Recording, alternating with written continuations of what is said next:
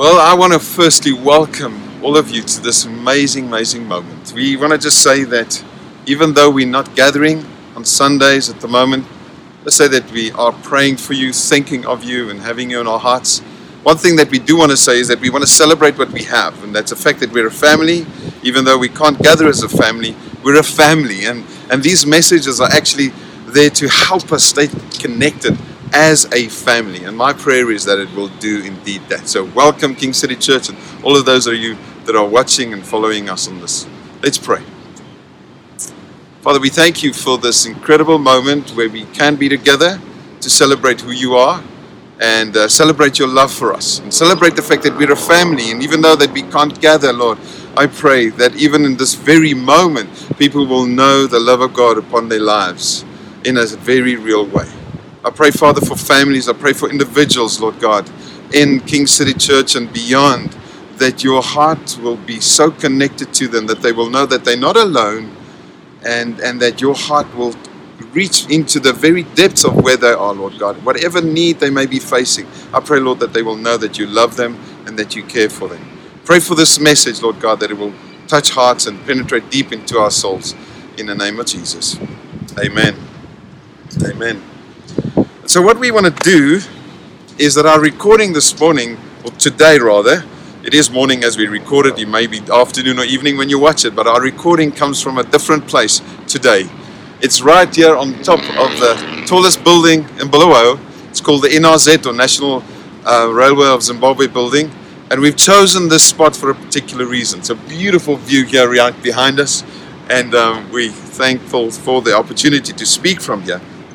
But we've chosen it because there's a specific reason that we would like to kind of expose you a little bit to the city of Bulawayo. This city is otherwise known by many people as the City of Kings, because there were two kings that lived in this area a long time ago.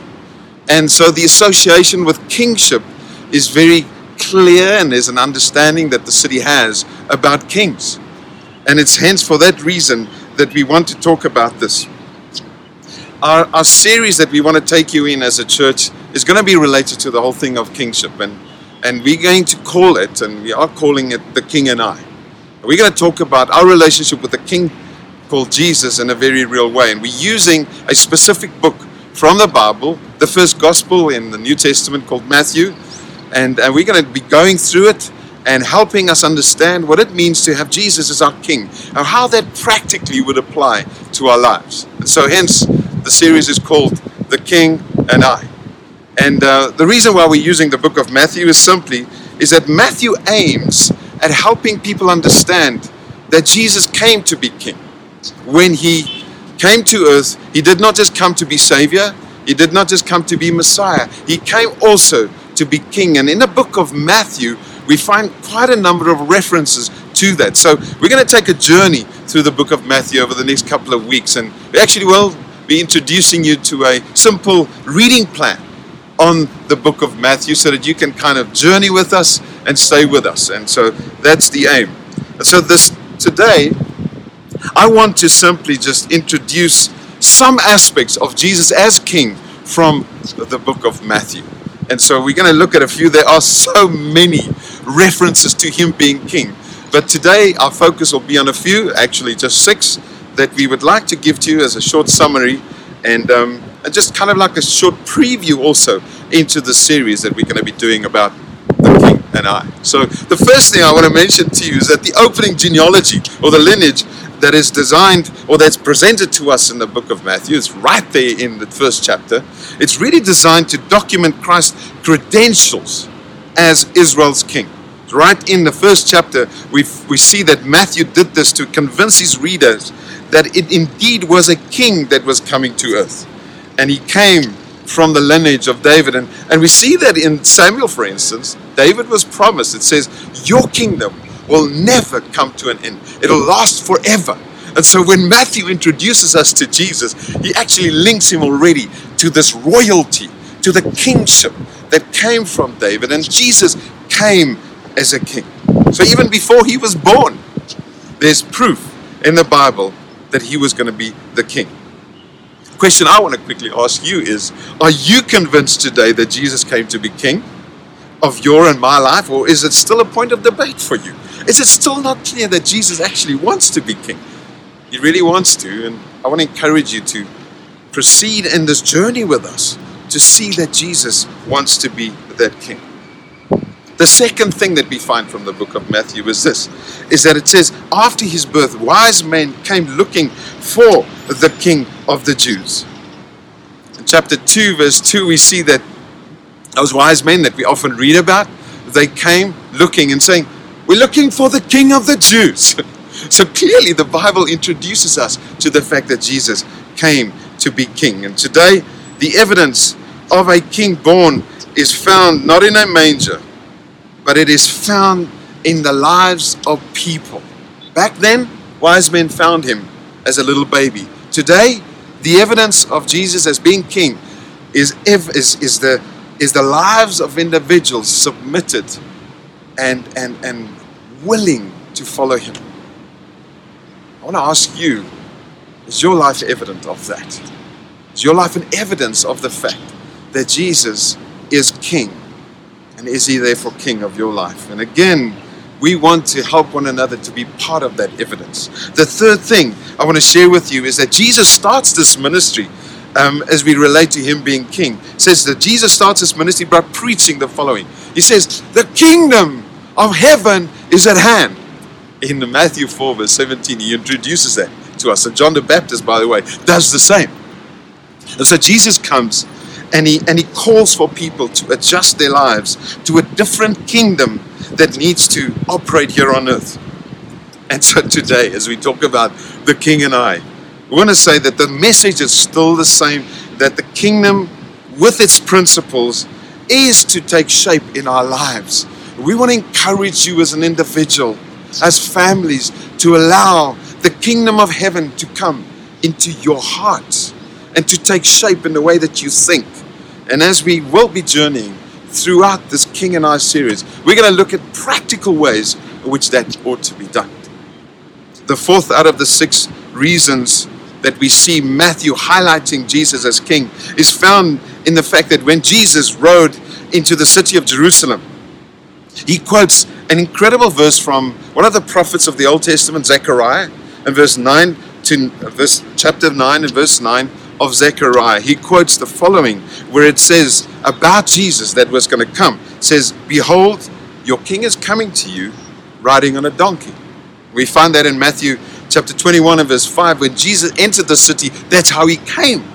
And he fulfilled a prophetic word from Zechariah saying, he will come, the king will come as a king riding on a donkey. So indicating again that Jesus was going to be and will come to be our king.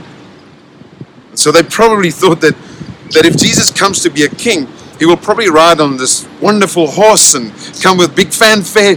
But Jesus comes differently. He comes as a servant, and he comes to lay down his life. And maybe the expectations that they had of Jesus was different to what he came to be and to do. And maybe in that moment they missed him. I want to ask you is, if you have expectations of Christ to come and just sort out your life and bless you and do all sorts of wonderful things, maybe you will miss something beautiful about him, is that he wants to be your king. He wants to take control. And so we will be talking about those things in the next couple of weeks. But I want to probe you already to start thinking about it. The second last thing that I want to mention to you is that the first question that the governor Pilate asked Jesus when he's about to be spoken to and prepared for the actual crucifixion, Pilate says to him, and he asks, are you the king of the Jews?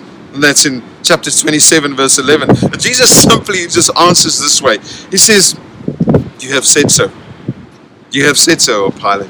See, he has no problem, Jesus. He has no problem to be known as king, but he demands that we not only call him king, but that he becomes king in our lives. And there's a huge difference in that. Many times it's easy to say Jesus is king, but is Jesus really king of our lives? And so again, I stop to ask you, is Jesus the one that is the king of your life? And does he control and does he determine your ways? The last thing, as a proof from Matthew that this is a good book to discuss and to discover together about the kingship of Jesus, is the last words in this very book, where Jesus said these three words. He says, all authority has been given to me. And it does sound like a king speaking, isn't it? It's in Matthew chapter 28 and verse 19. It's a great commission. And before that, before he says go, he says, all authority is mine. Meaning that there's no higher authority than the one that Jesus carries. And I want to encourage you, as we collectively discover these things from Matthew, that you look at how the authority of Jesus functions in your life. And so, friends, we're embarking on a journey together. And as we consider again the city of Bulawayo, known as the City of Kings, I could imagine that back then, under the kings of the time, Zelikazi and Lobengula, maybe they understood, the people under the authority of those kings understood what it means to be under authority. And our journey is to see what the impact of Jesus as King ought to have and should have in our lives when we consider this series called The King and I. And so today we stand here in this beautiful spot. We want to prepare ourselves and our hearts over the next couple of weeks to really consider what it means to have Jesus as Lord of our lives. It reminds me just simply of a friend that I spoke to in this past week. A friend that I'd known since about 30 years ago. And he's 80 at the moment. And the one passion of his heart, as I spoke to him over the telephone, he said to me, you know what, Vesi, I so love to still just do what the King wants me to do. And that is to reach out to other people. He had this passion. He was almost crying in his heart. And it just so inspired me. An 80-year-old friend would live with such a passion still to say, God, all authority belongs to you. Whatever you have for my life, I still want to pursue that. And an 80-year-old man, his story inspired me. I want to encourage you as we look at the life of Jesus from the book of Matthew. May we be inspired to submit and to let his rulership take control of our lives. God bless you and thank you for joining us. Let's pray together again. Lord, I thank you for this beautiful spot that we can be at today. I thank you for the city of Bulawayo. I thank you for every resident here. And we thank you that, Jesus, you are King of this place. That you are King of this earth. And Lord, our prayer today is that not only will you be King by virtue of what we say, but that you will be King by the way we live our lives. And Father, I pray that as we journey into the next couple of weeks, considering King Jesus and my life, that you will help us to see what it means to be under the governance and the rulership of Jesus. And we'd gladly want to be there, Lord God. I pray that you will guide us as a church towards that. In Jesus' name. Amen. God bless you. Thanks for joining us. And enjoy the view.